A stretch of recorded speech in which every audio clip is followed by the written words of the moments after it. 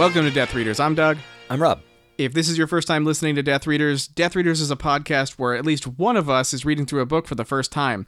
In this, our 8th season, we are reading through Michael Crichton's Jurassic Park, a book that Rob's read at least twice, and I've read never. Which is outstanding since you love the movie.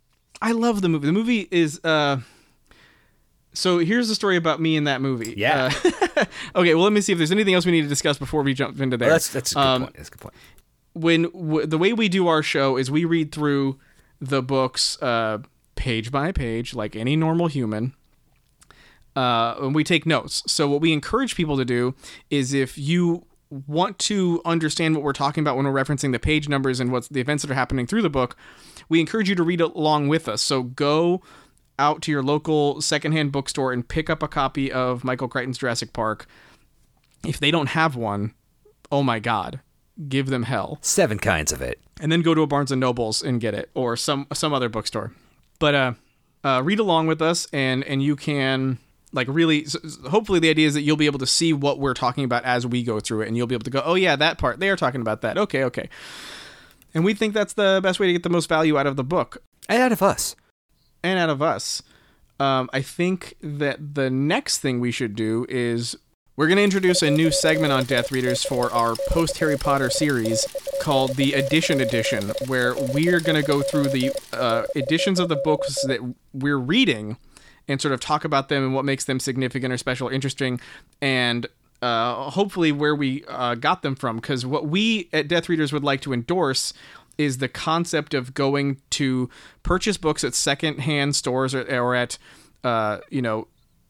local bookstores, trying to not purchase new printings of new books from online sellers like, that big river in South America. Denial. Exactly. And do what you can to keep small bookstores and small businesses alive by buying books from them, or do what you can to utilize the money that you pay in taxes, probably, and go rent or borrow a book from the library. So if either one of those, thumbs up, do it. Without wasting any more time, I'm going to jump into my edition, and my edition is I believe this is a Barnes & Noble. I don't remember if this is a while ago. I don't remember if they called it a classic back then. This is actually printed in August 2014. Halcyon days. But it's a combination of both Jurassic Park and the Lost World. I thought my edition was older than that, but it apparently is not. It's got these beautiful silver-lined pages and this wonderful white cover. Oh my goodness! Was that a dinosaur silhouette on the inside on that page? Do you have like a pteranodon on the inside? Yeah, you opened it up to, and there's like a. Keep going. Keep going. Let's find out. There. I've got. Yeah, pteranodon. Yeah, it's also on the back. Oh. The back's got a really gorgeous look. Well, that's weird. There's no pteranodons in the movie. There's in the second movie. Oh, shut up. I think I got this from Barnes & Noble. I think it's one of their like 2 for $25, big reprint things. So again, local. It's not really a local bookstore, but I mean, they're not doing great business wise. So if you want to support them too, Death Readers endorses that too. One of the things I like about this book so far, or this printing so far, this edition, is that on the inside covers are printed maps of the islands, or at least the first island. Oh, cool. I think it's the same island. Yeah, it doesn't say that it's Isla Nublar anywhere on this map, but I don't know if you can see. But that's nice. I do not believe I have that at all. It's pretty gorgeous. It's pretty well detailed. Is it teardrop shaped like the book suggests? It's a teardrop shape, but it's not, I think, what you think a teardrop should look like. Gotcha. It is definitely bulby at the top and pointy at the bottom. Yes. Okay. Yeah, it has sort of like a Zelda-style map look to it. It does, especially with all that the grayscale. It feels like it adds a lot of detail. Some sort of Hyrulean map here. I like it. I guess that's as much as I can do for my edition, but Rob, what's your edition? I am reading it on the Kindle.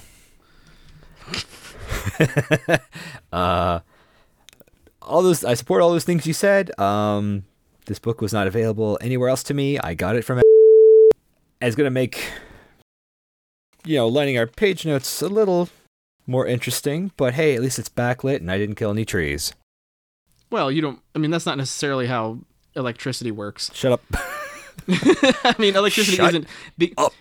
Because you're not getting you can't prove to me that every step along the way of you charging that device came from renewable energy sources like solar or wind. God damn it. You don't have to have an answer. You could accept. But you can purchase ebooks from many fine online retailers that are not Denial. evil conglomerates. Yeah, that you can buy. The point is, you can buy books from places that let their employees take bathroom breaks, and that's. I don't know about you, but I think that's a big deal when having a job. I'm a big fan of the bathroom. Huge fan of being able to relieve myself when my body tells me I need to. Yeah.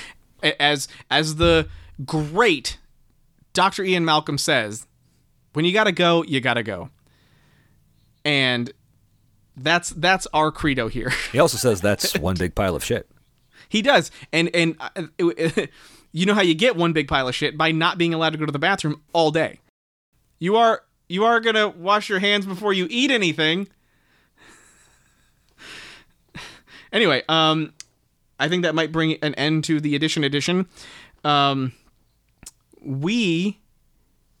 So we're reading Jurassic Park, which if you've listened to the other seasons of our show, is a film that we've referenced a lot. It's hard not to reference it with you around. That's a go-to for you.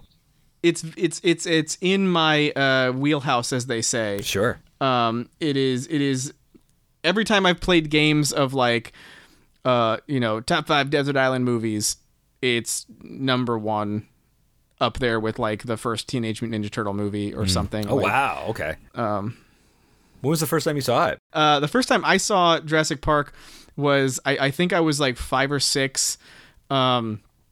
My parents were like in the middle of getting ready to decide they were going to divorce. Like it was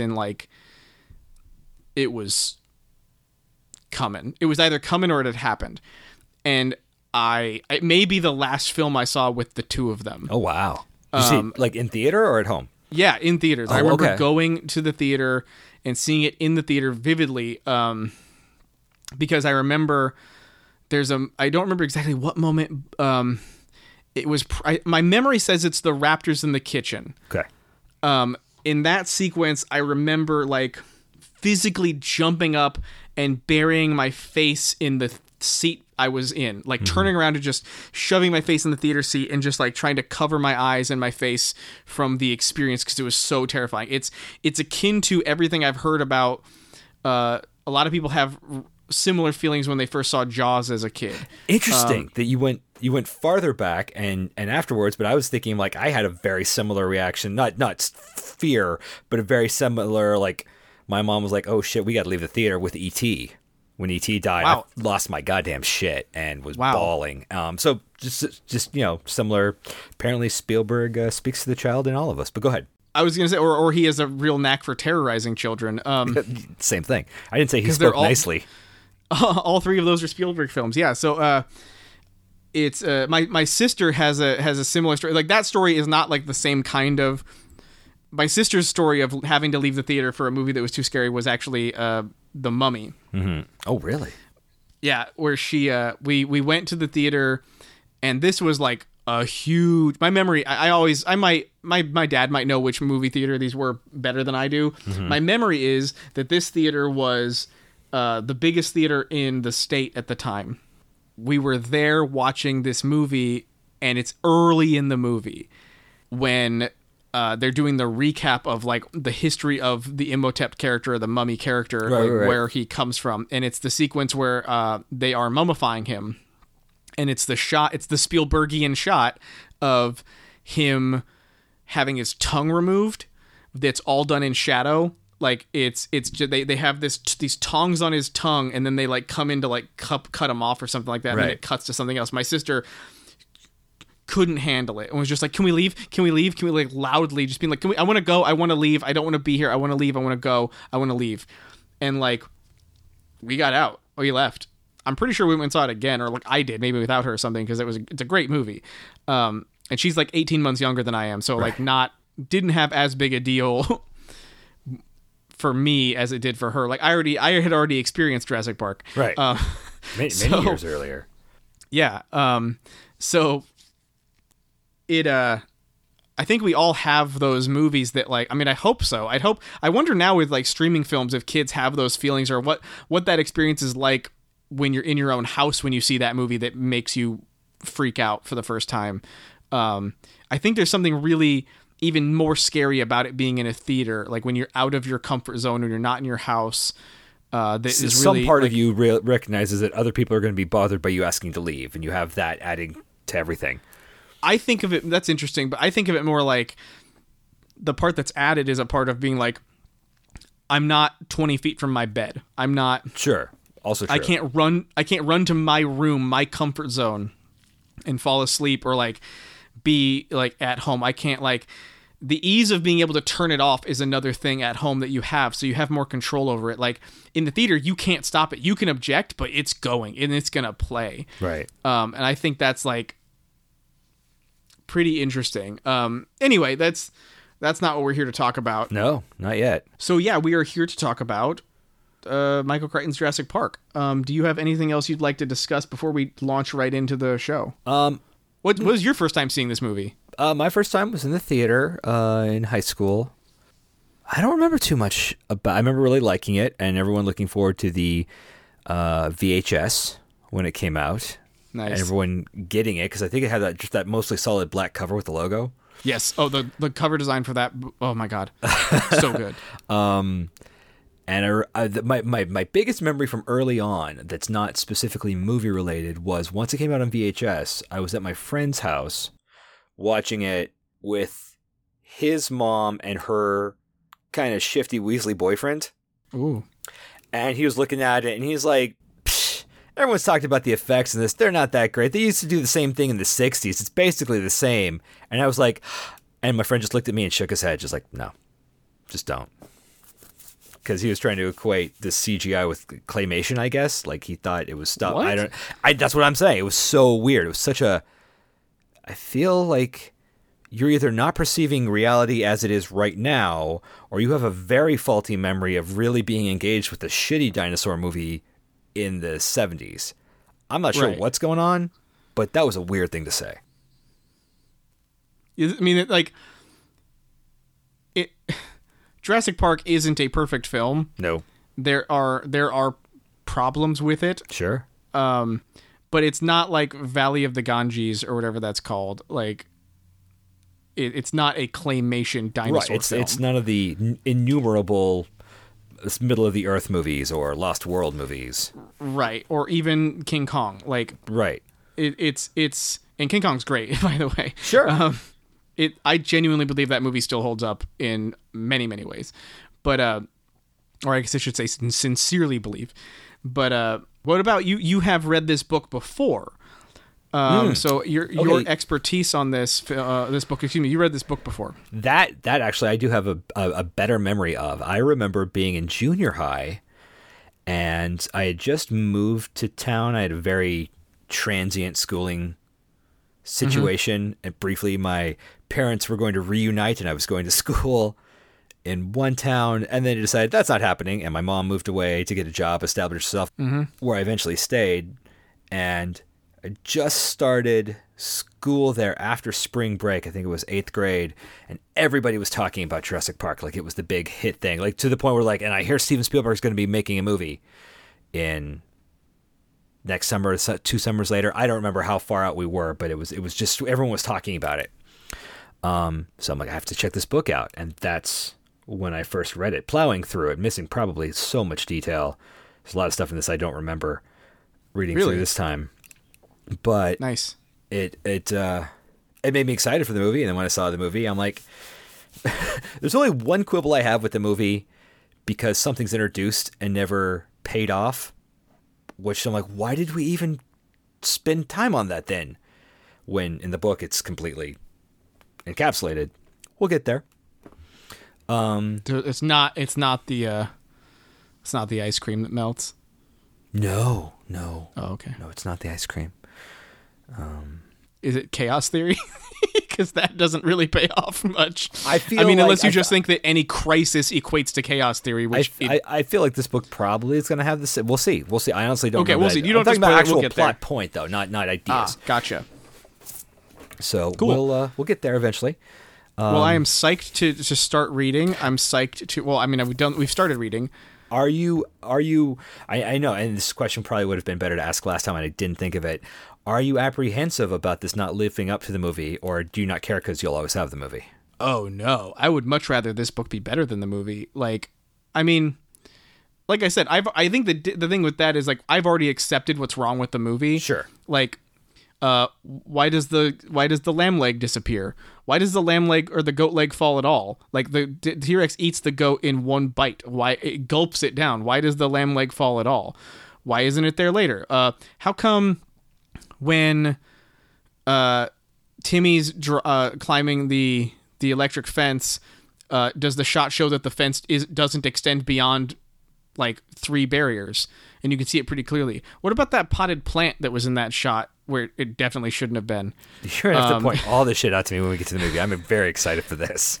Check out our eventual. Well, go check out our Death Readers Patreon, and you can hear our movie commentaries for all the Harry Potter movies, and eventually a Jurassic Park commentary. Where I will work really hard to point out all of the continuity errors in Jurassic Park because I have seen them. I'm going to have to commandeer the TV for that because I think I only have it on Blu-ray and it's the only way to watch it. I think there's even one where like I'm pretty sure Dennis Nedry has a bag and then it's gone, or him or Dodson have a bag that is in one shot and then not in another shot. Okay. There's a whoever was the continuity person on Jurassic Park fucked up. That's probably when you have like, such a fun, engaging movie that people keep rewatching. You're gonna notice that shit. It's true. I mean, even like, you know, when you and I watched Goblet of Fire and we saw that. Spoilers. This is a thing for if you haven't seen the Goblet of Fire movie, go see it. And if you would like to hear our commentary about it, go to our Patreon page and check out our Patreon page. Nicely done. Become a patron. There's that moment where Mad Eye Moody's character, or the character of Mad Eye Moody, if you will, is sitting there at, I think, like the Yule Ball or something. Oh, right. And he's sitting on a chair, and the character has one leg, right? Like he has a leg and like a robotic leg, but Brendan Gleeson does have both of his legs, so they had to figure out a way to like CG out his leg. So because he's sitting, what they decided to do was just have him sit in the chair and cut a hole in the chair or the bench or whatever it was, and have him put his leg through the hole and then cover his leg in like green felt or green fabric so that they could CG it out later. Well, except that they forgot to. So if you watch that movie, you can see this shot where it's a very brief moment of him sitting there, and the CG leg is there, but the green leg is also there. And it three-legged Moody. It's a really weird looking moment that we discovered sort of organically in our commentary. It just happened, and I was like, what the hell? Anyway. So, we'll definitely run through a list of that, and I'll try to be prepared. But here we are, wasting time not starting reading the book, this book. And hopefully we'll be able to be faster on the uptake in later episodes, listeners.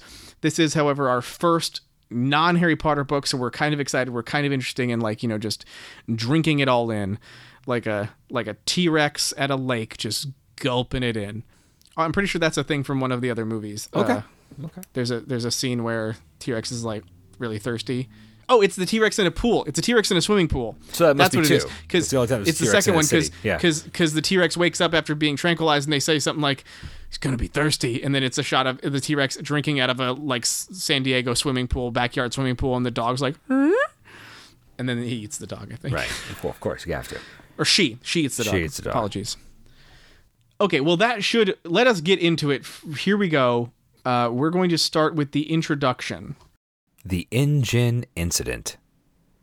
Yes. I have a note on page 1. I didn't have any page numbers in mind for the introduction, so I just have a couple of notes here. All right. I'm going to go first because I was just... All right, here I'm going to read this line from this page. Go for it. Indeed, the fact that biotechnology can be applied to the industries traditionally subject to the vagaries of fashion, such as cosmetics and leisure activities, heightens concern about the whimsical use of this powerful new technology. Mm-hmm. The idea of... I don't know what this introduction is supposed to be. It kind of feels just sort of like a primer about what biotechnology is. Yes. It doesn't really feel like it's really about an InGen incident at all. That is weird. Maybe he meant the InGen Inception or something? Maybe, but it just sort of seems like he's explaining to you his basic thesis about the story. I mean, at the end of this, there is a moment where he talks about the incident where, like... I'll get to that, but like... Yeah, I see, yes. In this specific moment, most of it is like him basically saying, here's my thesis. Yes. Biotechnology is going to become the biggest industry in the world. Like, it is booming. He didn't know about social media. It's booming. It's going to interact with our lives in ways that we can't imagine. It's already interacting with our lives in the ways that we couldn't have imagined, but we can see. And we're pretty ignorant of, but we can see. And it made me wonder if he had any inkling about the concept of... But he kind of warns about what I interpret to be a warning about basically like biohacking. Mm-hmm. Like the idea of being able to do gene modifications on ourselves in sort of like a grassroots garage style bioengineering. Like that's a thing people can do and people do, and that is like pretty risky and kind of scary, but it's happening. And I just wonder, like, it makes me wish he was still alive. It makes me wish we could ask, like, we could get his take on that, because he clearly was really invested and interested in this kind of even pseudoscience. Like, because, you know, you've mentioned before, like, it's not really the most scientific book based on things you've read, but he clearly has like an interest and a mind for it and the capacity to communicate the significance of science to the average person. Sure. And it just made me think about that, because in a very real sense, Jurassic Park is a story about biohacking. It's mm-hmm. about finding a way to put together things that shouldn't happen and create new life or alter life so that we can, to our own means, to play God. So it just occurred to me as I was reading that sentence. My next note is on page 2. Crichton asserts that scientists have historically rejected profiting from their discoveries. I wonder how he would feel about tech companies making billions of dollars off of a global pandemic. I wonder how he feels, or how he'd feel about companies profiting from a COVID vaccine. I think he would hate it. I would say his defense might be semantic, that the scientists, the people doing the research, are more altruistic and trying to get that done, whereas the figureheads, right, you know, the Jobs and the Bezos are the ones who are doing the Thomas Edison thing of, I'm going to take your science and make money, and I'll take your science and make money. Thank you. Right. So I feel like it would probably stand up to that scrutiny, but that's totally putting words in his mouth. I have no idea. Yeah, but I also wonder, like, when he doesn't seem to give any sort of nod to the idea that was definitely happening when he wrote the book. Sure. Like the idea of, you know, companies using biotechnology or purchasing biotechnology rights or purchasing laboratories so that they could have the rights to their discoveries so that they could profit off of them. Yes, those aren't the scientists, right? But we don't live in a world where science, at this point, especially bioengineering stuff, science can't be funded. The research can't be funded, and that's a subject of this fucking book. I was just gonna. That was just what I was gonna say. Is that this book could be a condemnation of that in Hammond? Yeah, exactly. Like, and it without the like. The investment of huge corporations, unless you're getting it from the government, sure, which is probably a not as large a pool as it should be, especially if you're talking about stuff that isn't weapons based. Sure. If you're talking about things like, you know, how to turn soy into, I don't know, clothing. It's an interesting like note, because that's you know, at this point in time, you know, we've actually been recording Death Readers remotely for the most of this year, mm-hmm. As a precaution for against COVID and the pandemic.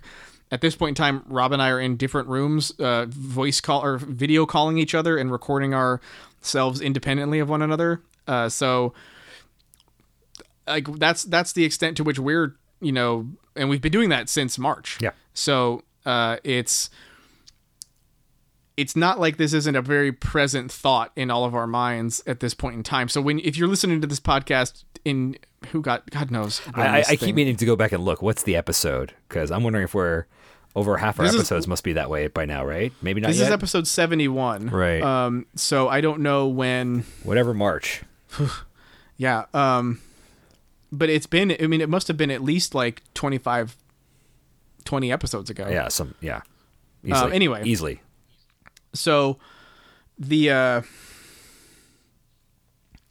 anyway, so it just makes me wonder, because we're dealing with this stuff right now, like these ideas of people being like, yeah, we're going to work on a vaccine, but we also want to make some scratch out of it. And it's like, it's a personal problem I have with the idea of profiting off of medical science. It really makes me feel bad, the idea that like, there's no more glaring example of how human life has a specific dollar value than people like not being able to afford healthcare.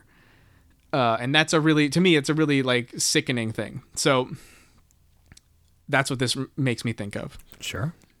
After that, I just also have an overview. So why don't you go ahead? Okay. I'll try to burn through these real quick because there's mostly observations. It seemed to me kind of along the lines of what you were thinking. Michael Crichton thinks science is great, if not for the fucking humans. Right. Getting in the way of what we were talking about. International Genetic Technologies. It's kind of exciting to see what NGen stood for. I mean, you probably could piece it out, but I don't know, it felt like kind of like being in the room where it happened. We were like, oh. I hate you. You understand that concept existed before Hamilton, the greatest musical in the world, right? Sure. Sure.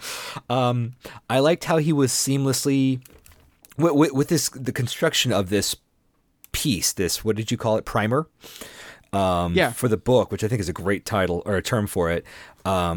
He's transitioning from real to fiction. A lot of the people he mentioned were real people. I looked them up, but then he gets to Biosyn, and that's where. It starts to become, as soon as because I'd been looking it up and I looked at Biosyn and I was only hitting Jurassic Park wikis and I'm like, oh, they're the bad guys. Oh, okay, I'm with it. Before they're the ones that Dodson works for. Right, before he mentioned Dodson, he mentioned Biosyn, so that's why I looked at that first. So at that point, but just the way he just kind of veered into it, I'm like, that was really smooth, and that was kind of, here's an idea of where the science is, and now we're in fiction, and it was really, really slick. I'm like, that's cool, right. And then my last note here on this prologue was introduction. It's weird to think this takes place in the 80s. Yeah, every time they mention dates, I think I have a note about that at some point later of just like, when exactly does this happen? Because I kept looking for a date. I feel like I read 89 was when this was taking place, and that's why they were referring to 87, 86, the 70s. Right. Never occurred to me before reading it that I didn't know when the book took place. Mm-hmm. Contextually, it makes sense. Sure, that it would have had to have taken place in the 80s. Yeah, interesting. That's it. Okay. My first off, I'd like to say I think this is a great introduction. Mm-hmm. Like I said, I think as a primer, it's really beautiful. It gives you, if you're someone who knows absolutely nothing about bioengineering and genetics, this couple of pages gives you enough context to really be able to understand, I think, the significance of the story he's telling, mm-hmm. and the potential risks, the gambles, the effort it would take to do the things that are going to be described. I think it's really well done. It also kind of functions as a "you must be this high to ride this ride" marker, because it's like, if you can get through these 2 pages, you'll be fine. Right. This is as dry as it's going to be. Right. If I understand it, though, correctly, the way the introduction presents it, it seems like the events in the book have already taken place at the start of the introduction. I believe that's the InGen incident and why I was having trouble. Right. This whole book. This whole book is the InGen incident. Yes. And that's like... So that... The way it also kind of says... And I wonder if this is something he should have taken out or explained better, because... What he says is it's like the book or the events described are cobbled together from statements of people who didn't sign NDAs or the people who survived or some other shit like that. And it makes me wonder, like, okay, that's fine, but like usually when you tell that story, it's told from a first person point of view, like Right. the person who's experiencing the Journal thing. entries, emails, Yes. recordings, Interviews. like Dracula. This is all done like, Narrative. third person. Yeah. Like we're in the room where it happened, as you so ignorantly put it. Holy shit. Throwing sorry. down. That's not the right word. I meant insolently. Well, it just makes me curious because it's just like I'm fascinated to see who survives in the book and if it's different than the movie. Mm-hmm. I'm fascinated to see if the NDAs, if the interview, if any of that comes up, because none of that is addressed at all in the film. There's no, for lack of a better term, like prenuptial like signings. There's no like moments where it seems like Grant or Sadler like sign anything away where they're like, of course we won't tell anybody about what we see. Why would we have to worry about that? Or anything. It seems like at the beginning of the second film, I think it's suggested that Malcolm has betrayed his NDA or broken some sort of like agreement and is in legal trouble with InGen, with Hammond. That's my memory of it. I haven't watched that movie as many times. Sure. But anyway, I'm interested to see where that goes. That's all I got for the rest of the introduction. That brings us to the prologue, which I think is interesting to have a book that has both. I don't know if that's normal or not. It just feels like interesting. That brings us to prologue. The Bite of the Raptor. Good title. It is, but it makes me curious. Okay. Go ahead. Oh, no, this is fine. I know what this is. This is fine. This is The Bite of the Raptor. Yeah. Fine. Okay. Page 7. Page 1, which I believe is your page 3. We'll try not to get into that too much. But Right. I found there was a refreshing adultiness to the text, which I feel I haven't experienced in a while.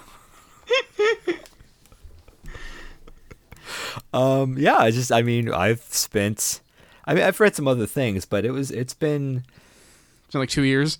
2 years of I think maybe with the level of observation that I brought to this book, it's been 2 years on a younger series, so it was nice. It was just like, Fantastic series. this is good. That's kind of my overview. Oh, okay. My overview note of this chapter is I don't want to be mean to Harry Potter, but as I was reading the prologue, I actually felt like I was reading a book that was appropriate for my reading level. Sure. And then I thought it simultaneously, like, is that something I should be happy about? Because like this book's probably written for 14-year-olds, and is it great for me to think that like 14 is the level at which my reading like is at? I don't think it's written for 14-year-olds. I think it's written to be a fun beach read for a slew of adults. This is not Dostoevsky. No, but it's I think certainly after what we've slogged through for 7 books in 2 years, we can go ha ha ha, whatever that means. I don't think it's pigeonholing us. I think it's just a reflection of the material.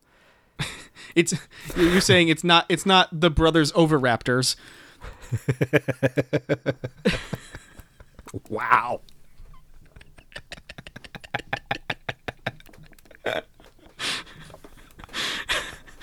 Yes, that's what I'm saying. Well, I know that for me, I think you're right. I mean, what I'm saying is I feel very unread. You know how Sure. some people are well read? I feel unread. Sure. That's what we're going to change. Right. So like this, I just have this sort of sense of my reading level is much lower than I am old. So that's why I say it like that. That's why I give that preference of like, yeah, if anybody's listening and thinks I'm an ass for thinking that this is more my reading level, then, it's probably because I am bad at reading. Right. But I did notice that I started to get engaged in this chapter, specifically when the doctor was observing the palm wounds. And I thought she was describing the lacerations on the inside of the palm. Uh-huh. And I was like, oh, I remember thinking, I remember, like, I kind of like like Harry Potter, my mouth gaped. And I thought like, oh my God, those are defensive wounds. I remember thinking that to myself, like I know what this is before he says it. And then like, sure enough, a couple lines later, she refers to them internally or something as defensive wounds. And I was like, oh, look at me. I'm like, I was led here. I know I'm being led here. Sure. But that's a good author, I think, who knows how to, who knows how to use foreshadowing. Absolutely. Yeah. And so I was thinking like, oh, wow, this is great. And then same when like the inconsistencies that she was describing in like the injuries between the injuries that she was being told about, like how they happened versus her own observations. And she's like, like this looks more like a mauling, and they're like, no, it's a construction action. It's a construction accident. She's like, well, there's no dirt in the wounds, and they're like, construction accident. And she's like, what's all this weird smelling foam? And they're like, construction accident. And I was just like, following along, and like every time there was a new thing she was noticing, I was like, I know what this is, right? Because I've seen the movie. Sure. But like reading it, I was imagining being a person who was reading this for the first time and hadn't seen the movie, and thinking like, oh my God, what am I reading? What's happening? And what happened here? What is this? Again, presuming they know that there's fucking dinosaurs in it because of the cover, but like, and the title. And the back probably of the book and anything you would have known about it. But like the idea that like it reads so much like a horror movie in that sequence, or a horror story in that sequence, where like the event has already happened. Mm-hmm. The attack has already happened. The person is bleeding out and dying in front of you, and all this crazy shit is happening. And like you, much like this doctor character, are trying your best to come to grips with what it is that's happening and contextualize it and rationalize it, and you can't because he hasn't told you what happened yet. Right. And that is the kernel of fear, is like something out there can do this to you. We don't know what it is, and we don't know where it comes from, and we don't know who is protecting it or why. And they're not being honest with me. And that's very scary. Yeah. Or at least well done. So I'm just like, I found myself engaged, mm-hmm. and I felt like that was also really refreshing. Going to something you said, I have also found it really easy to sort of put to have like a proxy version of me who's never read this before, and I can engage with that experience really well. Like I'm like, I could just take away everything I know. I'm like, oh, I just read it like that. I'm like, this is really engaging. This would keep me going. What the fuck's going on? What's a raptor? Mm-hmm. Yeah, I felt like I was bummed out that we picked the page number that we picked, because I was like, not entirely, but it was the first time in a long time I felt like, oh, I could read through this book.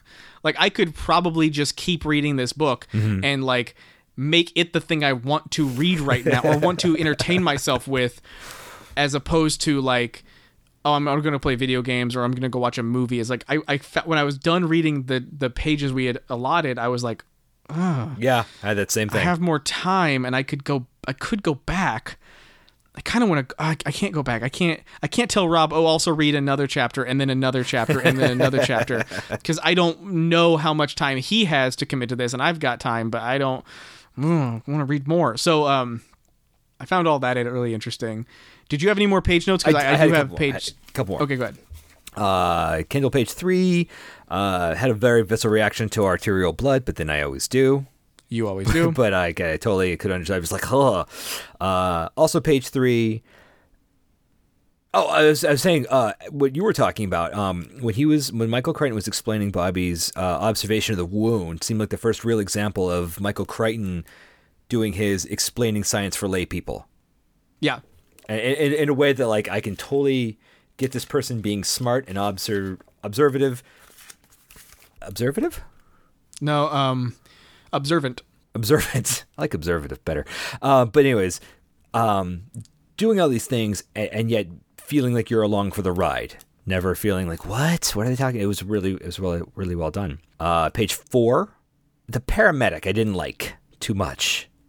Oh, her assistant? Manuel Aragon. Okay. Described as intelligent and well-trained, but becomes a superstitious peasant. I didn't have so much of a problem with that. Like suddenly he's a extra in Indiana Jones. I was like, what? It reminded me less of Indiana Jones and more of Outbreak.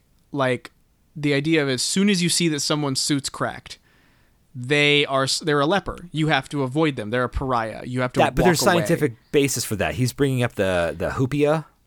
Yes, he is. But like what I'm saying is like I didn't blame him for that because again, I think the thing that pushes that over the line for me of being, I can appreciate it. And I'm not saying like, I think people who are superstitious are reasonable. I don't.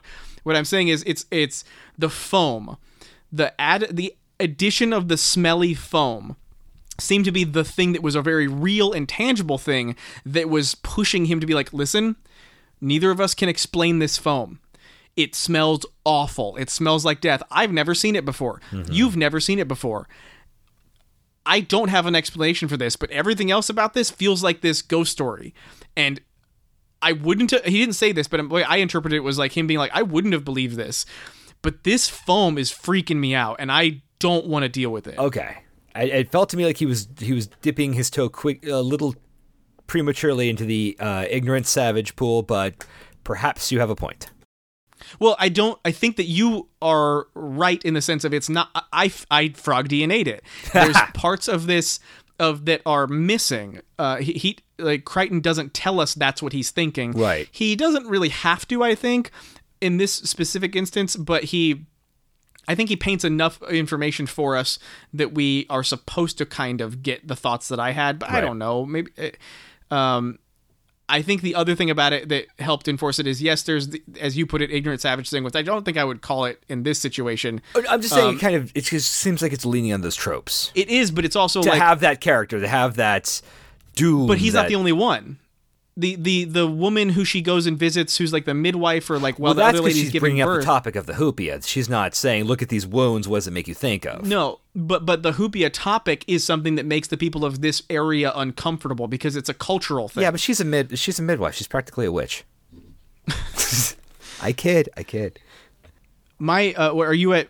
Where are you now? I'm done with that So my page 7 is a completely unnecessary juvenile thought. Okay. The quote from the book is somebody said, I think it's Bobby says, "Where is the island they've come from?" And my thought was, in the ocean, duh. And like, and I just thought like, that seems kind of like a fuck you answer that like, I'm glad they didn't put in the book, but it made me laugh. That's that. That should bring us to chapter 1. First iteration, Almost Paradise. So first iteration is like it's like the block. Yeah, right? The section book. When I say book 1, act 1, yeah. Right. Okay, my first note is on my page 11. Okay.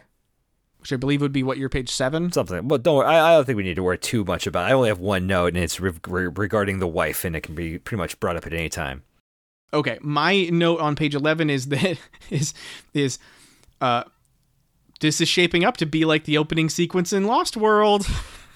Yes, which it is. I believe it. I will now confirm and say it fucking is. Yes, very much supposed to be that. Yes, that was one of those Godfather 2 things where we like took the sequence we couldn't put in the first movie, put it in the second one. Yes, I do think, however, that it works better in the movie.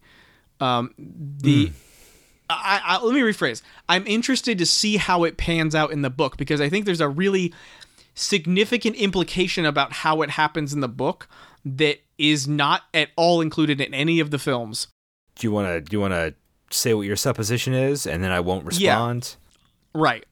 I think the thing that is happening is that these people are on the mainland, and the dinosaurs have already moved from the island to the mainland and are attacking people on the mainland. I think that is the case, yes. Right, and that's not something that happens in the movies at all. Right, because it shouldn't be happening. It shouldn't be happening. The Lycian contingency. They should be dying out there. We control them all. Like we control their diets. We simply deny them that. Sorry, it's all these moments like that are in there. But my concern is that you made it sound like there's more to these people in the movie. Yes, there's a moment in the movie where, well, the thing about it in the movie is that it's a mix of the. Okay, in the book, they are on the mainland. They're going out to a beach that's secluded. They get attacked by dinosaurs who have made it off the island. The dinosaurs making it off the island are never a part of the movies, except for in Lost World, where they are transported. 2 dinosaurs specifically are transported to the mainland, and that's what happens. Right. Not counting fucking Jurassic World and Jurassic World 2, whatever. So In the second film, this family is on a private yacht that takes its way up to the shore of Isla Nublar. And they park on the beach of the island where the compies come out and attack the girl. Right. So I like that better is what I'm saying. I'm saying I like it better having not read the book and not knowing if the dinosaurs making it to the mainland becomes a thing that happens later that we get to experience differently in the books, because that's something that's completely new to me, so I know nothing about. I don't know enough about it. I don't know if there's more than this too much, other than it's just another example of shit is not under control like you thought it was. Right. I do think it's a little odd to put that. You're right. I think that's what it's supposed to seem like, but I think that might work better if you already knew what was supposed to be under control. And we don't know at this point what is supposed to be under control. Mm-hmm. We just know that there are lizards that are attacking people, and at least in these chapters, it's mostly just a lot of groundwork. But it does also establish that Hammond, when we get to him, is going to be frazzled and over his head. Yes, because shit, true. We don't. This is what we know, and this should not be happening, and it's setting the scene for all the shit's going to go down. Right, exactly. So, that's what I mean by when I say like it's a handful of thoughts. One, I don't know what happens with the dinosaurs on the mainland. That's really fascinating to me. I cannot wait to read about that. I like what happens in the movie better because it keeps the dinosaurs on the island, which is a huge plot point of those movies. Mm-hmm. Is the dinosaurs are kept there. It's a big reveal at the end of this movie or this book that they, or in the second film, that they can survive like without the lysine, without like the way that the way they built in their failsafe, their suicide button, and it didn't work. Right. That's a huge part of the next movie. I have no idea what happens in the Lost World book. I have no idea if it's even loosely related to the film. I really only remember like the equivalent of the first 10 minutes of the book. Okay. So I'm ignorant on all of that stuff. My next note is page 12. Mine's Kindle page 12, so probably before you, just regarding the wife, and I feel like maybe this is going to be a running theme, but women, am I right? You think so? I just feel like there was an aspect of the guy was level-headedness. He was trying to be there for everybody, and the wife was just so crazy with her weight and what she wanted, and she wanted to go to the beach, but now she doesn't, and I just don't get it. And then you tell me that Michael Crichton was married 6 times, and I'm just like, okay. I'm not saying anything yet. I'm saying I'm keeping an eye out. It is also kind of interesting that he's made Dr. Sadler 24. Yes. Well, very attractive. I was going to continue. We certainly didn't hear how Alan's clothes hugged his body. And also that Alan is a burly, barrel-chested 40-some-year-old who's got a huge beard and is a real man's man. Yep. And like he's got this tight 24-year-old on his who's also smart, a model on his hip, and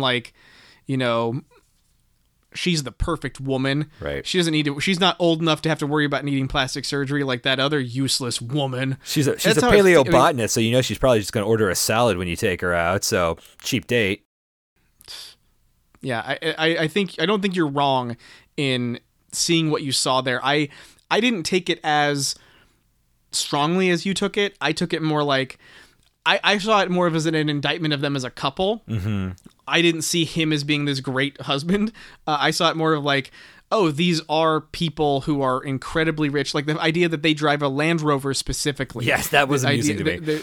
There's other things in there, like stuff like that, where like she had planned to get this plastic surgery and he had to put a stop to it. So he all this other different stuff. Like clearly, that's where I got like the sensible husband who was like, I already told you were pretty. What do you want from me?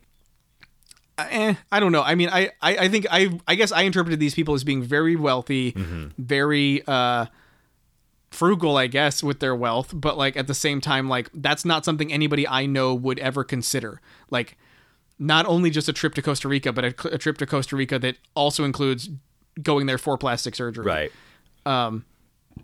So I took that not as much as him being a cruel man, as much as I took it as them being like these affluent, disconnected yuppies that you're not supposed to feel good about. Sure. Anyway. I don't have another note till Punta Arenas. All right, I'm going to go into mine. Page 12. Again, sorry if these page numbers don't make sense to you guys. You get the gist. Yeah. Okay, so I know that this probably isn't an interesting note to anybody but me, but I noticed it, and I felt like bringing it up. But at this point in the story, when we're introduced to Christina, it's the second time in the book that Crichton has introduced a character with their full name and then almost immediately started referring to them by a shortened version nickname. It started first with Dr. Roberta Carter, who he quickly began calling Bobby. Yep. And then now with Christina, he almost instantly starts calling her Tina. And that's not a big deal. It's probably not very interesting. It's just something I noticed by page 12. And I thought was something that I'm interested to see if that continues. Like, if I don't know which characters from the films are in the book. I'm assuming the Lex and Tim characters are in the book. That I can't tell you. I feel like there's something different, but I don't know what it was. I don't know if their names are different or something like that, but it wouldn't surprise me if it's something like he introduces Alexa or Alexandra and Timothy and then changes their names immediately. So that's kind of, I guess, what I'm saying is I'm looking for. I mean, I think it definitely gives scope to the character. You know, they have a full name, and, you know, if they're a doctor, then accreditation, but then they also have a fun nickname side. And I'm wondering if it's a thing to try to trick us into relating to them. Maybe. Like, if it's a way to make us feel instantly more familiar with them. Like, so my name's Roberta Carter, but you can call me Bobby. Yeah. Like, you refer to your friend as Tina or right. Bobby, like something like that. But, like, interesting. A character you wouldn't know is, you know, Roberta. That kind of thing. Just a thought. Page 13. Sorry, I was getting really into the book and I just started taking notes by being excited. And this one was just, look out, Tina. Those aren't bird tracks in the sands. They're actually tracks of the creatures birds evolved from. Dinosaurs. and in this movie, they're going to fucking eat you. That's what I wrote. Sorry. Page 14. This becomes a thing. So here on page 14, Michael Crichton is really laying into the dinosaurs are birds angle. It's starting to become very heavy. It becomes densely packed, this idea of comparing birds and stuff. First we have the tracks in the sand. Then we have the suggestion that Costa Rica has a large bird population, in a sense suggesting that Costa Rica is almost maybe deliberately the perfect habitat to raise dinosaurs or for dinosaurs. And so many different climates, so different birds possibly. Right. And then we have the comparison of the small lizard to a chicken, intended to both call to mind dinosaurs, the dinosaur to bird comparison, but I think also to suggest that Christina, like us, probably doesn't generally view chickens as a threatening creature. I think this is a metaphor for the whole story. Like, humans underestimate the power of that which we've already tamed. So for us, like, birds or genetic engineering, we aren't afraid of it because we've already, like, tamed it. We've already put it in the coop, as it were. And then finally, the last thing that I thought was really, like, sort of dark and twisted was that Tina's mother rejects eating the unappetizing chicken dinner or whatever it is. She's just like, no, I'm not going to eat that. And then ironically, she does that at the same time that her daughter's face is being eaten by the ancestor of chickens that she's refusing to eat. And I just thought that was really fucked up and funny. It is. I guess it's also not technically just her face. It's like her arm or something. But still, the point is, like, there's this weird parallel there of, like, you know, no, I'm not going to eat that chicken. Meanwhile, the chicken's grandpa is munching her daughter. I like that observation. I hadn't considered it. I think he's probably, because the dinosaurs were very set in the mind of people, certainly in '89, and he had to, like, lay the case subconsciously that this bird thing that he's going to predicate the entire book on is going to be okay. Yeah, and that's I start to feel bad in my later notes because I just start noticing it all over the place. Right. Like, he hasn't really said it too hard yet, but I mean, Grant's had his dinosaurs have a lot in common with birds moment, right? Not at this point. Not Oh, by I chapter he- 1. Oh, no, but he in our ran- notes, in our reading. In our notes, yes, Yeah, but yeah. like, yeah, it's just later. Yeah. Anyway, that's my notes for that chapter. Okay. All right, that brings us to chapter 2. Puntarinas. My notes on 18. Mine's on 18, which is probably before you. So I was going to say Basilicus amoratus. Fucking basilisks again, man. Yeah, you can't get away from them. Nope. My note's similar is that I looked up photos of them. Oh, yeah? Yeah, oh, Of those the lizard? silly running lizards, yeah. Yeah, that's what they are. They're like the idea that someone would be like, "Oh yeah, that would bite you," like this thing bit her, or even that her drawing would be of that thing is like that doctor is a bit of a dummy, I think. Anyway, Speaking of that doctor, Gutierrez, for a brief moment, I was sure was a secret double agent, like trying to gather the thing so he could just like cover this up. oh right, But then I hit a part where I was like, oh, I guess maybe he's not, and found out no, he was just kind of like, yeah, he's a dismissive doctor. Doctors, listen to your patients. well, I think that again, these chapters specifically that we're reading for this episode there's a heavy theme of complacency in science Absolutely. and medical professionals, like this idea Absolutely. of, and again, I think it comes to that thing I mentioned earlier about this sort of hubris of not being afraid of something you've tamed, like And not respectful. the idea. It's not respectful. That's what Ian Malcolm says in his dinner sequence in the movie. But specifically here, you know, like Carl Sagan said that thing about like, you know, nuclear power. Like we shouldn't probably rely on that unless we have a way of dealing with it and cleaning up after it, like we do fires. Right. Like the idea is like I don't remember his exact quote, but it's something like, you know, we have firefighters in every city, in every town, for the most part, if you're big enough, because we've been using fire as a species for a pretty long time. We still can't do it without setting things on fire unintentionally sometimes. So nuclear power is much more destructive, much more potentially like damaging to more innocent people, and it lasts a lot longer. So someone like him had the wherewithal to be like, maybe pump the brakes on certain things until we know more about this. God damn it, Carl Sagan was the best. He really was. But then we have like this story that it has all of these really cocky, really arrogant, really Sloppy. devil may care. Sloppy is a great word. Yeah, like scientists and doctors who are going around just like leaving out information, doing all this dangerous shit. It simultaneously like sounds like Crichton has an axe to grind. Yeah. But I don't know what that axe is, and I don't know why it is. But he does it well. He paints these people as the, you know, selfish, self-obsessed like people that I think he intended to. Well, to a point, but also some of these things are reasonable. Like, I don't need to include this. It's more work for me. I'm pretty sure it's nothing, so I'm going to leave it out because it's silly. It seems like an anomaly. Whatever. They don't need this. I have moments like that. I'm not necessarily proud of them, but I do that. It's a thing people do. And it points out, you know, the holes in the system. Yeah. My next note's also on page 18. Yep. I wonder if Crichton here is alluding to the idea this is specifically about the foamy bites. Right. I wonder if he's alluding to the idea that he believes that some dinosaurs may have had venomous bites, like the Komodo dragon.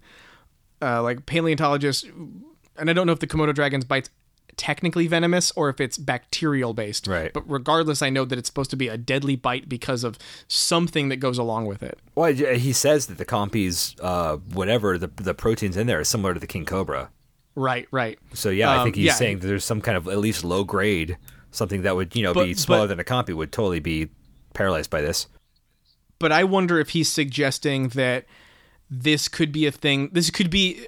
It's never occurred to me, I guess, is what I'm saying. This idea that like, what we know about dinosaurs is mostly based on their skeletal records. Yes. So it's the same thing where it's like we don't know what color their skin was. We don't know what their we barely know that they had feathers at certain points. We barely know that they had like plumage or these other different things. We're learning a lot more the more we like look into it. But like what I think the thing that I find really interesting is he's sort of suggesting that. And again, I'm embarrassed that this never occurred to me, but this idea that we don't know if dinosaurs were venomous in any way or which species were.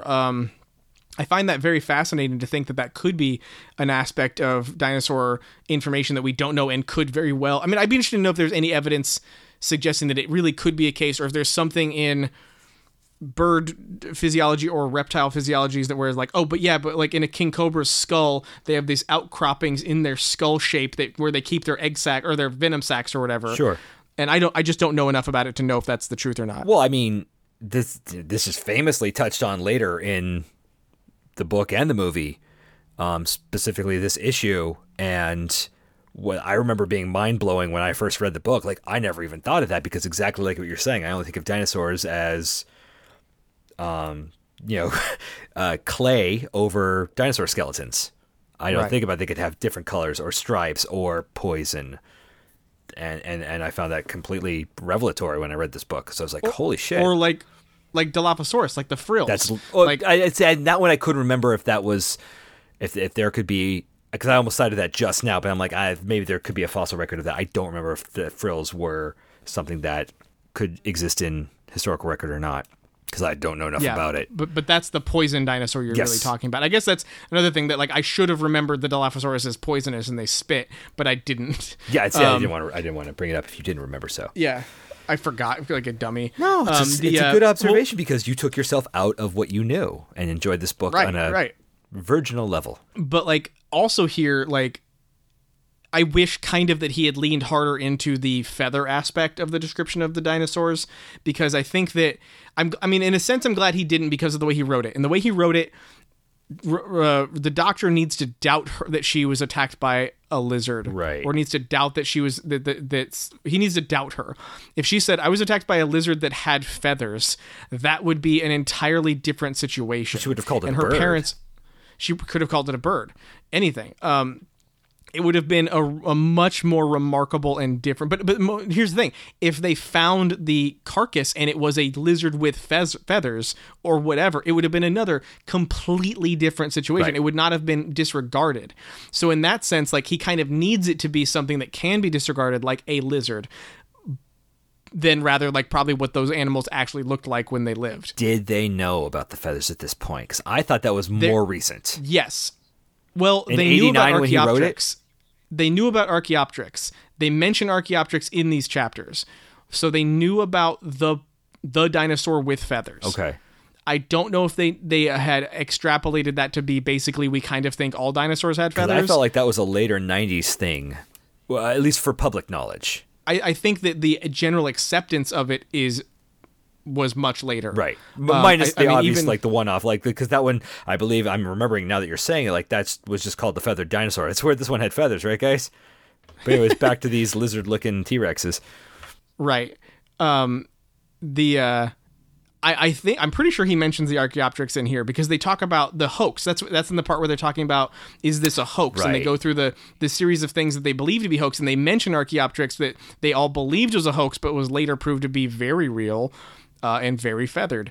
So I don't know. Like I said, it's like a catch-22 where like I want them to be more accurate, and like I really wish he could lean into that more. But I think that in the time this book was written and came out, I think he was going about it the right way, where he's leading into this whole thing about comparing them to birds constantly, but letting them visually resemble what everybody already understands dinosaurs to look like. So it's a damned if you do, damned if you don't thing. I don't think this book would have been successful if he had made that leap. Right. Like if he had made the leap to they all have feathers, I don't think people would have. They would have been like, this is fucking stupid. the feather dinosaur book, yeah, pass.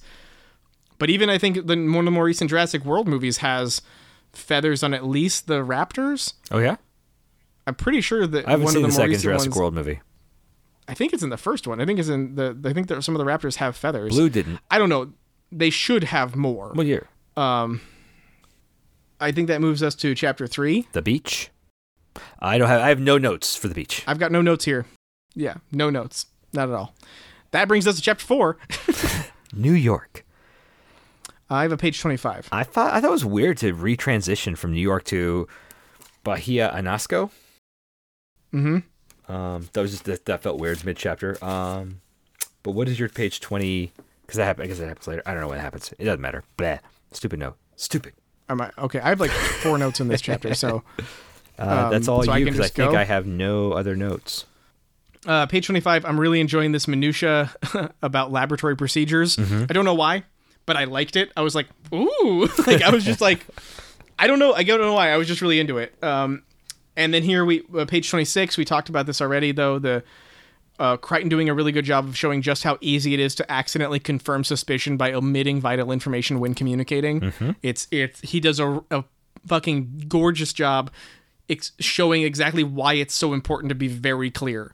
Something I don't feel like I do well enough, but like, this is why. Like, something as simple as like presuming people wouldn't presuming they would know that you couldn't confirm what type of lizard it was, so you instead just confirm what they've already sent you, and then and say, yeah, sure, that information's right there. They get the that info back, and they take it as confirmation. They go, oh great, we know this now. We got confirmation from this lab, and they're not the same thing. Yeah, it was really well conveyed, extremely well. Another page 26. I thought this is interesting to me. I really love how deliberate he is when describing the dinosaurs as birds. And then I realize that kind of means that Jurassic Park is kind of like a sequel to Hitchcock's The Birds. Yeah, it is. But in a way, like, way scarier to me, because the birds and the birds behave like people. Right. They behave like smart.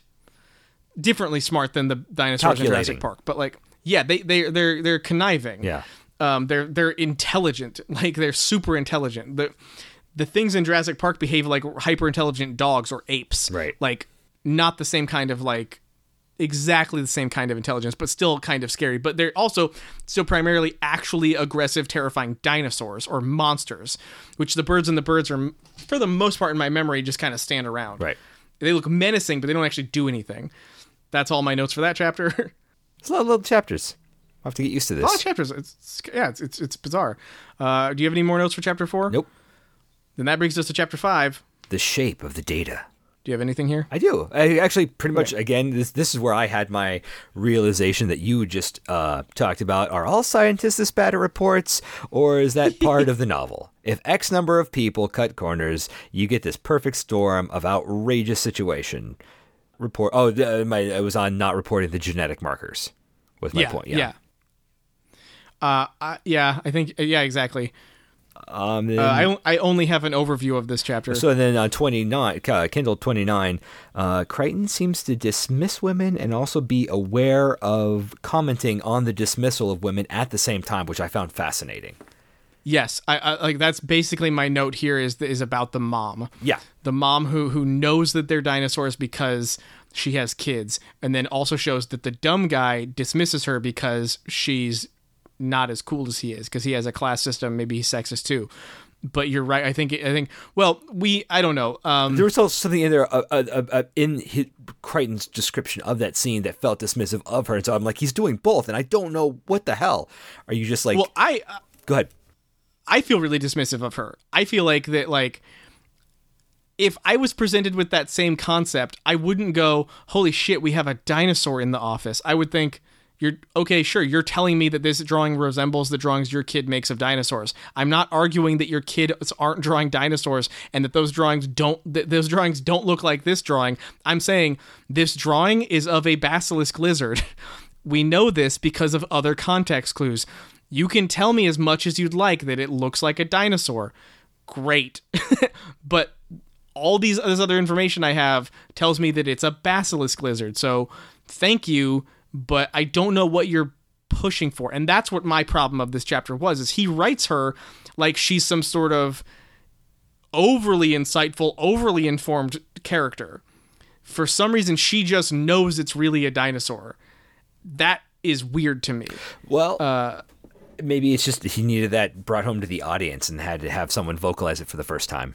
Maybe, but that also feels kind of lame.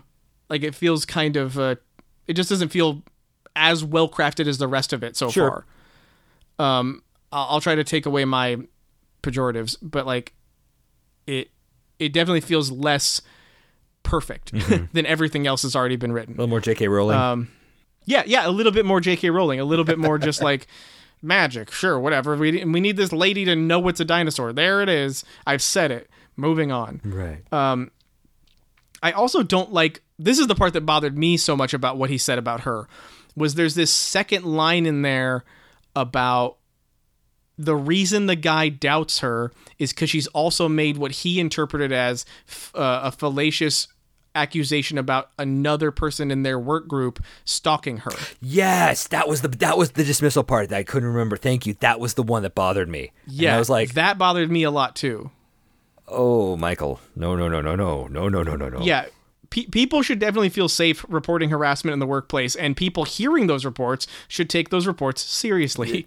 That was the part. Thank you, because I just wrote this down but didn't put enough notes, and it was definitely, that was like, I felt like Crichton as the author was dismissing her because yes, we can't work with women without him having complaining about stuff like this. Come on, you can't just play grab ass anymore. These women are like, oh, I don't like that. I'm a person. I'm not an object. And that's been the Death Reader's minute of virtue signaling. Maybe I don't understand what virtue signaling is. Isn't it bad? It is. No, virtue signaling is saying things like, it's almost more important for us to get recognition for saying what we said than what we said. Oh, okay. So, like, calling that out and disarming it ahead of time feels like it feels valuable. Mm-hmm. It could not be. I think I understand. All right. I'm done. Do you have any more notes nope. on? Okay. That brings us to chapter 6. Second iteration, the shore of the inland sea. My page note is on page 36. 33. Yay, Alan Grant! Not that I know who that is. Further on, 33 also, Snakewater, Montana, not a real place. Oh, lame. Just looked it up. I just wanted to. I'm like, and again, it was one of those got hits from only the Jurassic Park. Isn't Snake Bite? Maybe. But Snakewater is like the Jurassic Park wiki came up. It was one of those situations. Oh, I've got a section to read. What's your 36 while I look this up? Just the idea that I probably shouldn't mention it every time he compares dinosaurs to birds. But I very much am like noticing it as we're reading through, like, oh, there he is again, calling an allusion to birds, or like directly comparing dinosaurs to birds, or any of that. But again, I think he's painting that picture. He's building that into everyone reading it because that's a new concept. We're still thinking of them as lizards that cannot regulate their body heat 100%, as opposed to a bird which can do that. Right. And that's still really novel. And he's like, no, you need to understand that this is a bird thing. This is not in the lay culture yet. There's only the paleontologists are talking about this, and I need you to understand this so everything that follows will seem wondrous. This is like, reiterating that Marley is dead. I'm not saying that I think it's bad. Yeah. I'm just like, I'm sensitive to it, so I'm picking it up. Oh, this is a little more cynical than I remembered. The passage was, the modern world was changing fast, and urgent questions about the weather, deforestation, global warming, or the ozone layer often seemed answerable, at least in part, with information from the past, information that paleontologists could provide. And my note was, back when the scientific opinion mattered. So, sorry about that. Yeah, but also bringing everyone down. But also remember that Michael Crichton was a global warming denier, so... Well, and yet, here... I mean, that's weird because he clearly...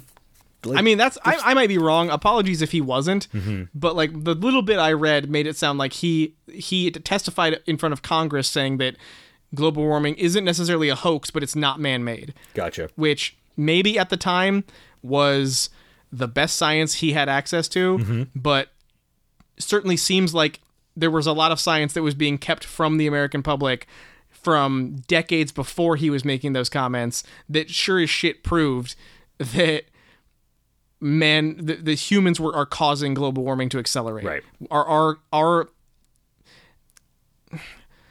contributions to putting carbon dioxide into the atmosphere is absolutely rapidly accelerating the heat of the planet. I would like to think he would have eventually been presented with evidence that would have changed his mind. I guess I also would like that, but who knows? My next note's on page 40. Okay. Mine's 37. This was this is just a fun accident. Because I just got in a habit of like looking up people, like, is he talking about a real person or not? Right. And I found out, I looked up the two names, Bob Carey and John Weller. He mentioned scientists, I believe. And I found out they were both former governors in real life. Bob Carey was the governor of Nebraska from 83 to 87, and John Weller was the governor of California in 1858 to 1860. And I'm like, maybe he's just combing through like old political tracks for names. Because clearly they're not the characters, represented here, but it was just a weird coincidence. Seems weird. I always assumed that if I was going to do that, I would switch the first and last names between them. Oh, so it'd be Bob Weller and John Carey? But then you got a politician named John Kerry. There was a John Kerry in senator at the time. Then pick a different person you're referencing. You can't just do that. They've got to have groundings in reality. I mean, just names are grounded in reality as long as you believe it's a real name. Kindle page 39. It's fun to know what Isla Nublar means. Cloud Island. Cloud Island. My note's page 40, which I believe is around that time of where you are. The quote from the book that I pulled out was, "It's clear John Hammond is evading the law." And I was wondering if you could help me understand why that's clear, because I don't feel like it's clear to me. I think it's clear on I've got a hunch, Chief. I want to pursue this story kind of way. He's being sneaky. But a hunch isn't clear. No, it's not. But that's what you say to people when you want them to agree with you and fund your whatever and go along with your hunch so you can investigate and get the actual proof. Okay. That's the best I can do. I don't think it's clear. I was just trying to think about the evidence he was submitting, and it was mostly about like, isn't it weird that he's like paying all these people a lot of money, and isn't it weird that like he's buying all this amber, and isn't it weird that he's moving these supercomputers to Costa Rica, these genetic engineering computers? Isn't this weird? It must be illegal, and it's like, that's not how law works. That's not how like it should work, bro. Think about it like this. At any day before today, you might have heard someone say, it's clear that Trump lied about his taxes. And now it's clear. I think it's just like that. It's just that sort of... Well, there's a difference between clear and visible, too. Like, it was clear that he was lying about his taxes. It wasn't visible yet. Sure. And he was... The clear thing about it was how hard he was making sure people didn't get to see it. That was clear. Sure.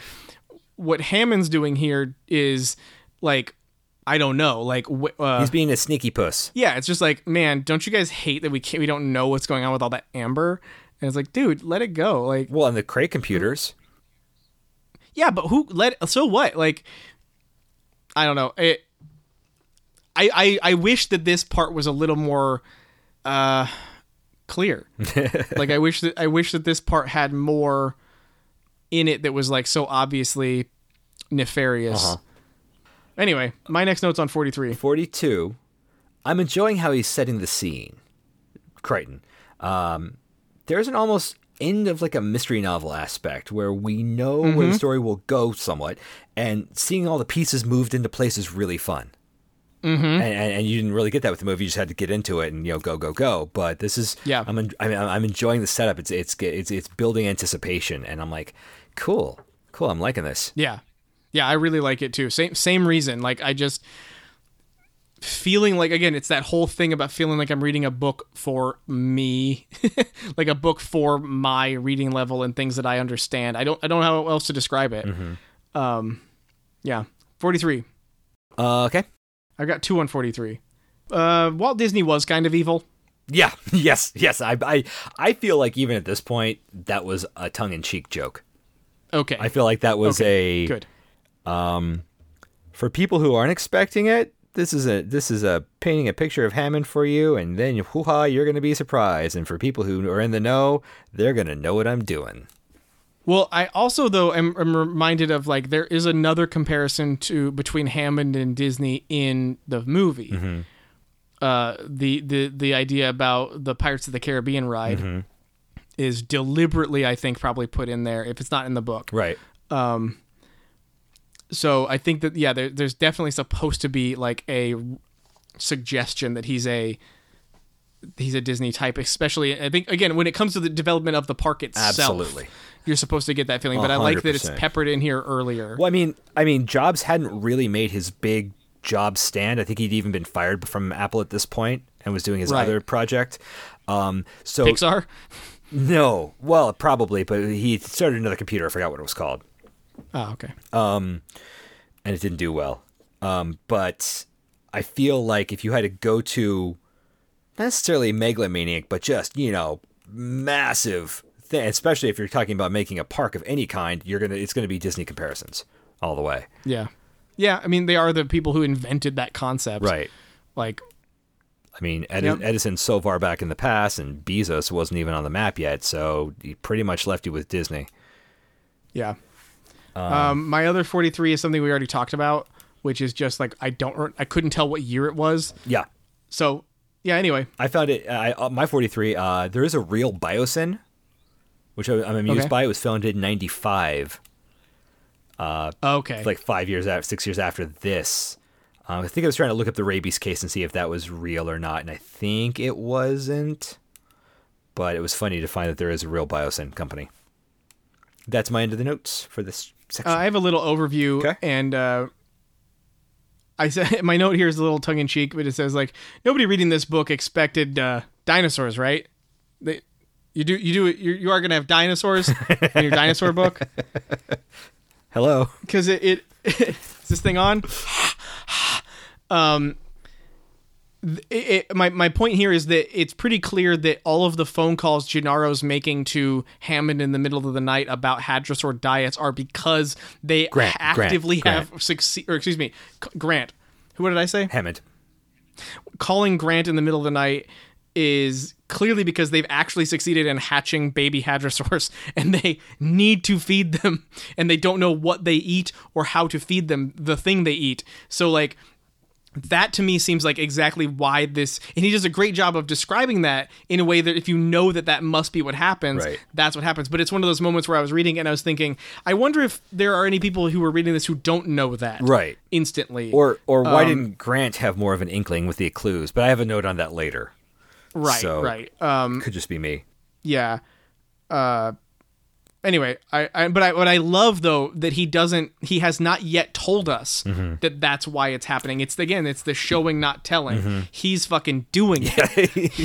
he's really doing it. I love it. Yeah. That brings us to chapter 7. Skeleton. I only have an overview. Okay. This was an interesting thing, and I'm sure it's only because it's so pervasive and saturated in the media, but Hammond speaking in his grandiose bullet points really reminded me of Trump.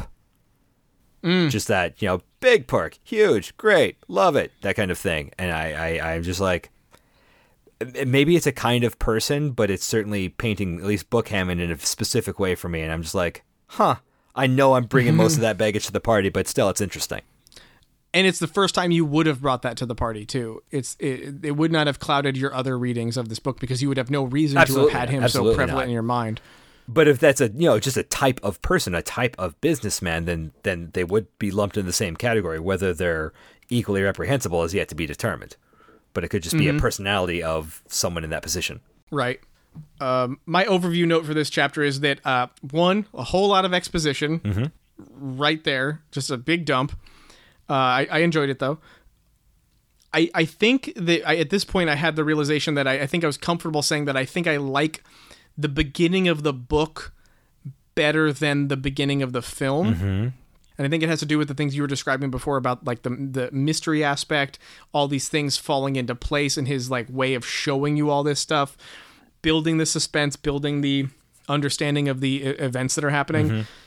However, I think that the Compy attack fits better as the start of the second film more than it would fit in the beginning of the first film because it lets you know it's for one, it's a fantastically conceived scene, but it also for the second movie it confirms for you like, oh my god, not only are the dinosaurs not dead because of the lysine contingency, but they're thriving. Right. And getting out. They're getting out. Yeah, they're all over the island. They are succeeding in like breeding and moving on. Right. And that is like, because that's at the very beginning of the film. It's before you've gotten back to the island. It's before you see how they've taken over. All that stuff. It's, I think it works really well in the second film. The only part I don't like about it is the smash cut to Jeff Goldblum yawning afterwards. There's some interesting editing choices in that movie. I will say also, that it can kind of lessen the impact, even though they're the smallest possible. Not the smallest possible dinosaur, but the smallest possible dinosaur that we're going to be exposed to. Right. It still kind of lessens the impact because effectively we have seen a dinosaur. Yes. And we don't get as big a punch in the face. Here you go. Now it's time. The first time we see a dinosaur is the T-Rex, right? No, it's the Triceratops. It's the right? Brachiosaur. Fuck, you're right. And the Hadrosaurs, and they're moving in herds. Yeah, they're moving in herds, right? How'd you do this? I'll show you. And I gotta say, we're not there yet, but Sam Neill's bit of pulling the glasses off is that movie's amazing. So that's my notes for chapter 7. Okay, me too. That moves us to chapter 8. Coain, Swain, and Ross. I have no notes. Really? Okay, well, I've got 54, K54. Okay. A paleontologist, a paleobotanist, and a mathematician. Excellent! just the pieces are getting into place. It's very fun. Yeah. I feel like we're going to be in the real heart of the story soon. I think you're right. But even as setup goes, this was pretty entertaining setup. This was not. This is a good setup. This was not 6 chapters or even 3 chapters of the Dursleys and My Summer Is Long and boy, that was some crazy shit that happened last time. And an equivalent page number length. Yes. Like keep that in mind. Like yes, we and a lot of these characters are one-offs that just help further the story. We're not going to come back to necessarily Bobby Carter. I don't think we are. But something's been established, and it was fun doing it. Right. Like that. I picked this amount of page numbers because I was trying to match it to how much I felt like we were comfortable reading with the last books. Because that's kind of we would go 3 chapters, but like occasionally we wouldn't. But I felt like our best episodes were between 50 to 70 pages. Yeah. Anything more than that got tedious and tiring. Anything less than that felt wasteful. Well, like it felt short. And with these little mini chapters, it's a lot easier. It's very easy to get a whole lot of content in and we can get real close to that number. So the way I have this book broken up, it should be around the 60 or so pages each time. Excellent. So I hope that like it moves us through the book at a clip that's enjoyable and maybe even well paced. I don't know because we'll find out. But I think that this as a first episode or a first selection of pages has been really good. Yeah. Do you have any other notes on chapter 8? Nope. Then that brings us to chapter 9. Plans. I have a page 54. Go for it. This is just a very simple thing that I picked up on and noticed right away. That the codes that they use. Okay, that is actually my first note. Go for it though. Okay, is just like it's pretty clear to me right away that they are referencing dinosaur names. Yes. So like P is for Procompsognathus. I don't know how to say that one. Sorry guys. Compy. D, yeah, it's the Compy. D is for Triceratops. LN is for a dinosaur I don't recognize. Oh wait, I thought they had more specific names than that, not just single letters. They had like full clumps of. It was like ONTHN. That's all they said was ONTHN. Some ornith. They don't mention it at any point in the book yet. Sure. But then the other one's Hadrosaur, yeah. which we do. So we've heard about the Compies. We know from the movie that Triceratops will be there, and we've talked about Hadrosaurs a fucking lot. I thought it was a very fun clue. Me too. If you're paying attention to it, not just glazing over because here comes computer code or whatever. My problem is since they did mark it out, does that just mean that Grant and Sadler are not? There's only 4 dinosaurs. No. Does it mean that Grant and Sadler are not that imaginative? Because I'm the kind of person who leaps to conclusions 80% of the time, which is conservative. I am wrong. But I don't think so. But I think with Gennaro calling him in the middle of the night about what do dinosaurs eat, seeing this thing here, boy, it sure looks like a zoo, but for really big animals, I feel like they've got enough to be like, nah, but it means to at least float it among themselves in their trailer with no kids around. Just be like, yo, do you think he's got fucking dinosaurs, right? That's stupid. I think that you have a point, especially considering when they get the Compy leg. Right. When they get that X-ray of the and then Compy. Hammond being like, I will get that for you. Don't worry about it. Right. I think that there is a little bit of naivete, but imagine, think about you're putting yourself in that position. Sure. Like, there are certain things in the world that we all consider to be impossible to the point where we don't even entertain them in our thoughts. And I think that this is one of them. Sure. And so, like, to me, I think that I don't fault them for believing that something is impossible and unquestionably so. Okay. What? This is just only a personal reflection. I'm not like Alice, and I believe 6 impossible things before breakfast, but I certainly have and will entertain them.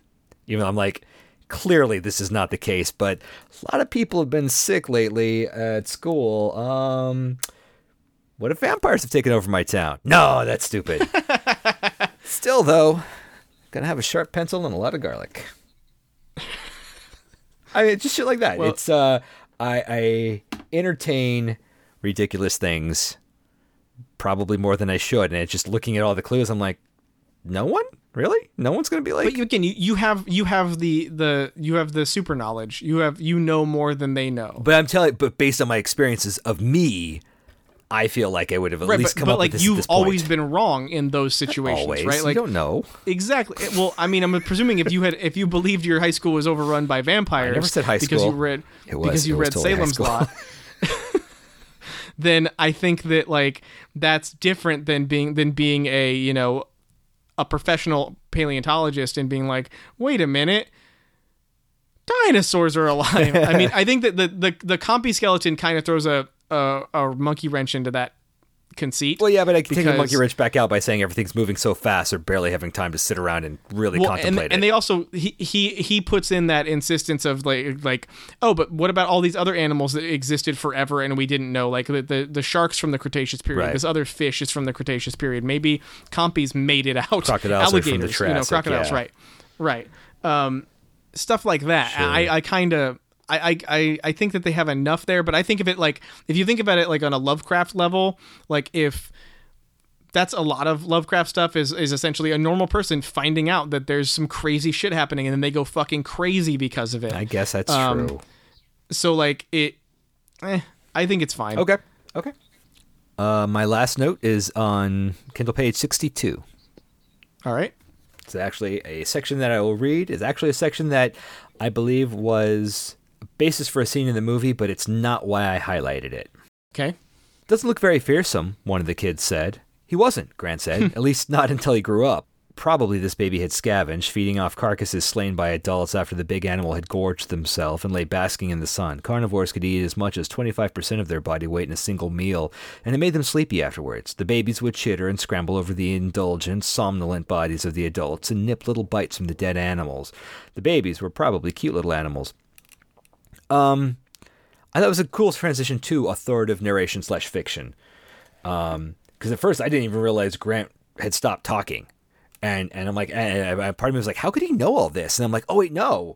He stopped talking way early, and Crichton just took over and described this thing. And at that point, it was just completely fiction. You couldn't know that they were cute and, a family unit. And it was very slick. Again, it was very, I'm like, I didn't even realize he had taken over and had some science, and now he's completely fictional. Well, I have two things to say about what you said. The first one is more like a 6-foot turkey. Turkey. The second one is I don't recall if in the film they explained that a big part of Grant's character is that he's interested in dinosaur babies, that he's really interested in baby dinosaurs. And because in this moment in the film, it's a full adult velociraptor skeleton they've discovered. Right. It's the point of the kid says, that doesn't look very scary, more like a 6-foot turkey. Right. Like 6 foot is the important part there. That's a full grown raptor. So in this, it's a baby skeleton. It's an infant. 2 to 4 months, I think he says. Mm-hmm. Talk about the tiny little teeth. It was super adorable. Yeah, exactly. And like this idea of like that being Grant's speciality is really significant to me because it's like it adds so much more weight to the interest he must have, to the awe he must have about this whole industry, this whole place, this whole like Wonka chocolate factory, this whole wonderland of a place where baby dinosaurs are being bred rapidly. And then even more to that scene in the film where he gets to hold the baby raptor, like newborn baby raptor, and he's cradling it. Like, it makes me wish they had added that context to the film, because I guess it's enough to just see dinosaurs for the first time, but like it's so much, at least right now, I expect it to be so much more curated for his specific interests than any other paleontologist. I feel like there are nods to it in the film. There's a very interesting little bit of acting where he's looking at the eggs laid in the wild and he smells it. Yes. That I always really liked, and it made me feel like it was related to this. But there's the other part of the movie where he says, "You want to have one of those?" And she says, "Not that kid, but yes, a breed of child, Dr. Grant." And he goes, "You know, they smell, babies smell." And then she goes, "Cheap, cheap, cheap." Anyway, so he hates kids is my point. Like a big part of his character in the movie is that he fucking hates children. Well, that's Spielberg. Spielberg hates kids? Spielberg wants him to have a moment where he has to come around and be the dad figure and learn to love What I'm kids. saying is like I get that. But he kind of has. I like the transition of being a guy who's focused on having dinosaur kids to being a guy who could be open to the idea of having human kids. Okay. Like, I'm not saying that's what's going to happen in the book, Sure. but like, you could have the same turn and still have the whole like, I don't know what you would call it, paleopodiatrist. Like, I don't know what you would call like the baby doctor, a pediatrician. Paleopediatrician. Yeah. There you go. Episode title. Sure. But like I feel like there's a lot of value there for like, again, what makes him even more enraptured by this world than anyone else. Like, I think that like, again, it would probably speak more to why he's interested in pursuing this stuff more than Malcolm is. Like, at least I'm assuming that Malcolm's going to be a lot like he was in the movie, where almost instantaneously confrontational, skeptical, critical. He goes along with it because he's also a party guy, right. But like the whole scene over the Chilean sea bass where they like, he just goes off on how awful it is. And Grant doesn't have that. Right. Grant doesn't have that same feeling in the story in the movie, and I think that it could make it even stronger in the book, is I guess what I'm suggesting. Okay. If they could have made it stronger in the film if they had introduced the stuff that is in the book about him being interested in dinosaur child rearing. Any more notes? No, I have no more notes. I don't either. That's my notes. I feel like we went through like 9 chapters, the introduction and the prologue. Great introductions. We got some characters we recognize. That's fun. We're getting close. Yeah, it really feels like we're actually starting the book. I mean, there's a lot of groundwork laid, a lot of information, a lot of stuff. We're finally getting to the parts where like the movie's actually moving forward in my head. Like my understanding of the narrative's actually progressing. Right. I'm having a great time with it. I really like it. Are you gonna wait closer to recording to read, or are you gonna like read tomorrow? I probably won't read tomorrow, Okay. but just because I want to come into it about the same freshness from the material as you. So okay, I don't know because I don't know, but we'll see how my schedule goes. But I do believe that. I mean, I think that brings us to a new word alert.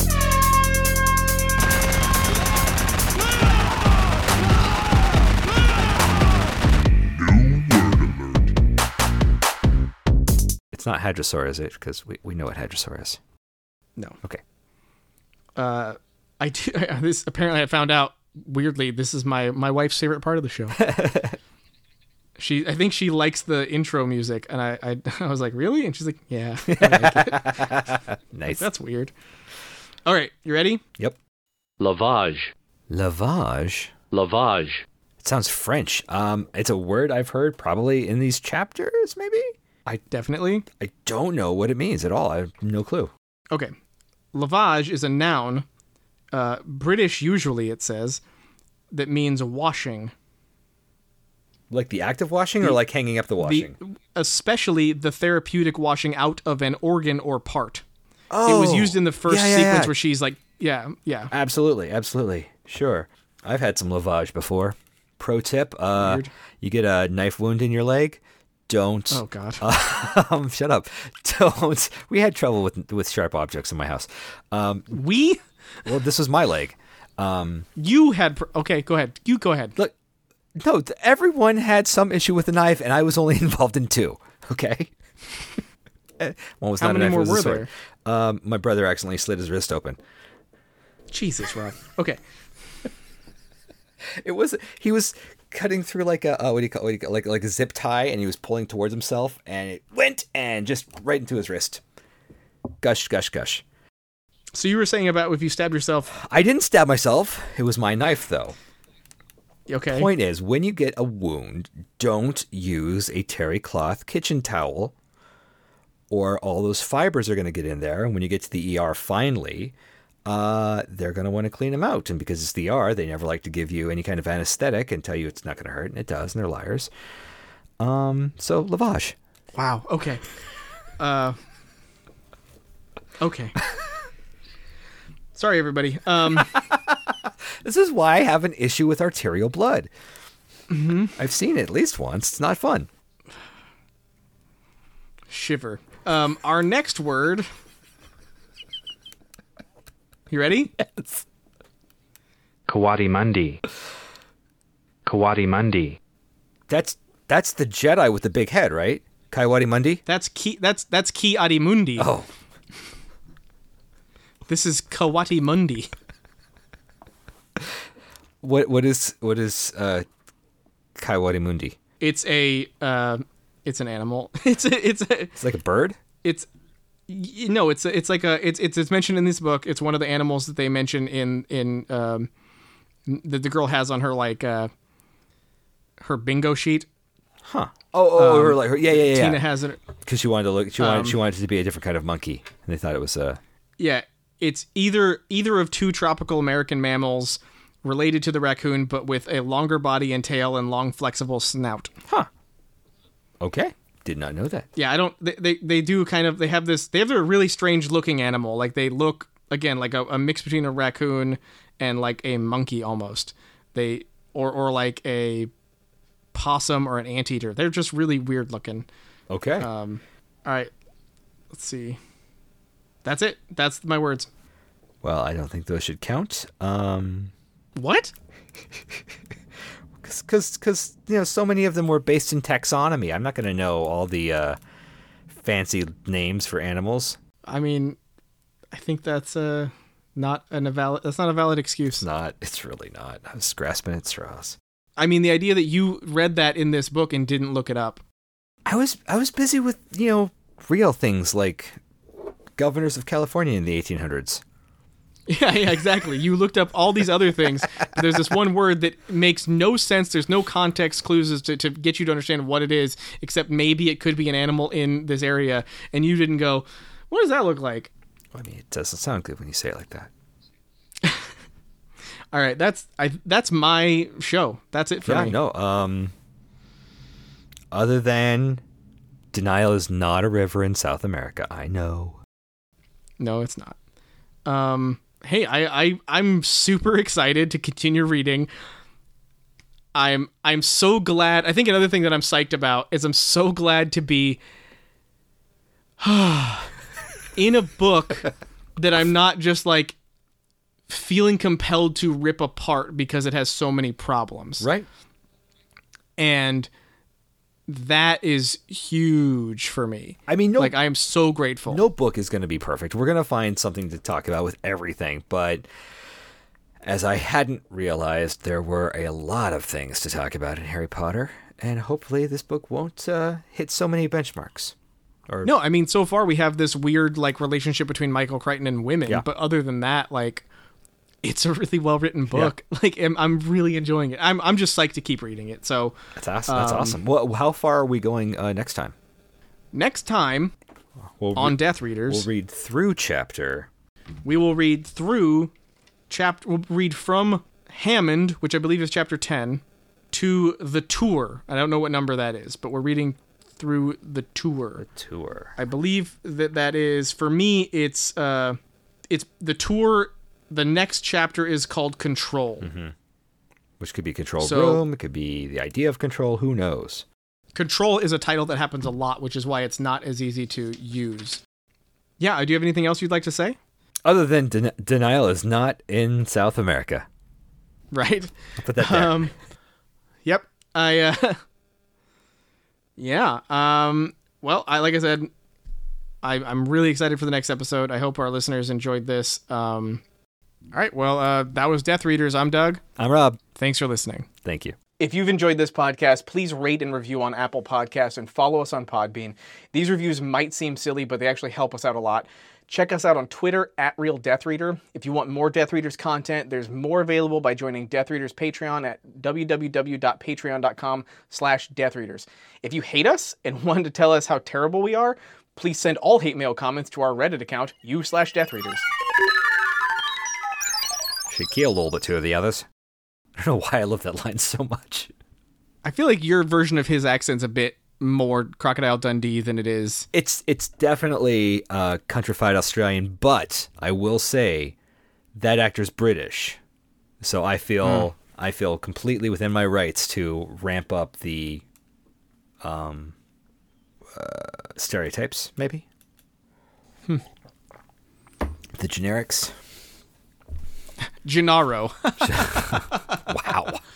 Sorry, I just love Jurassic Park. Now who's giddy?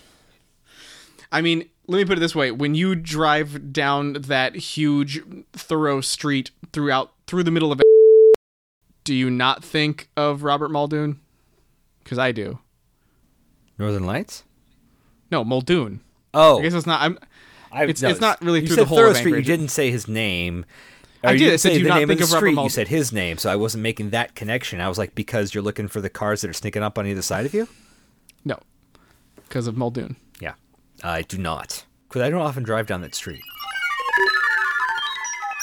Hold on. What's, like, a word like decency. Another word for that. Being humane, being decent, being good, being, not, by doing that, you're not supporting so you are being Conscientious? Courteous? conscientious. Working on it. I like Is that it? conscientious. Conscientious works.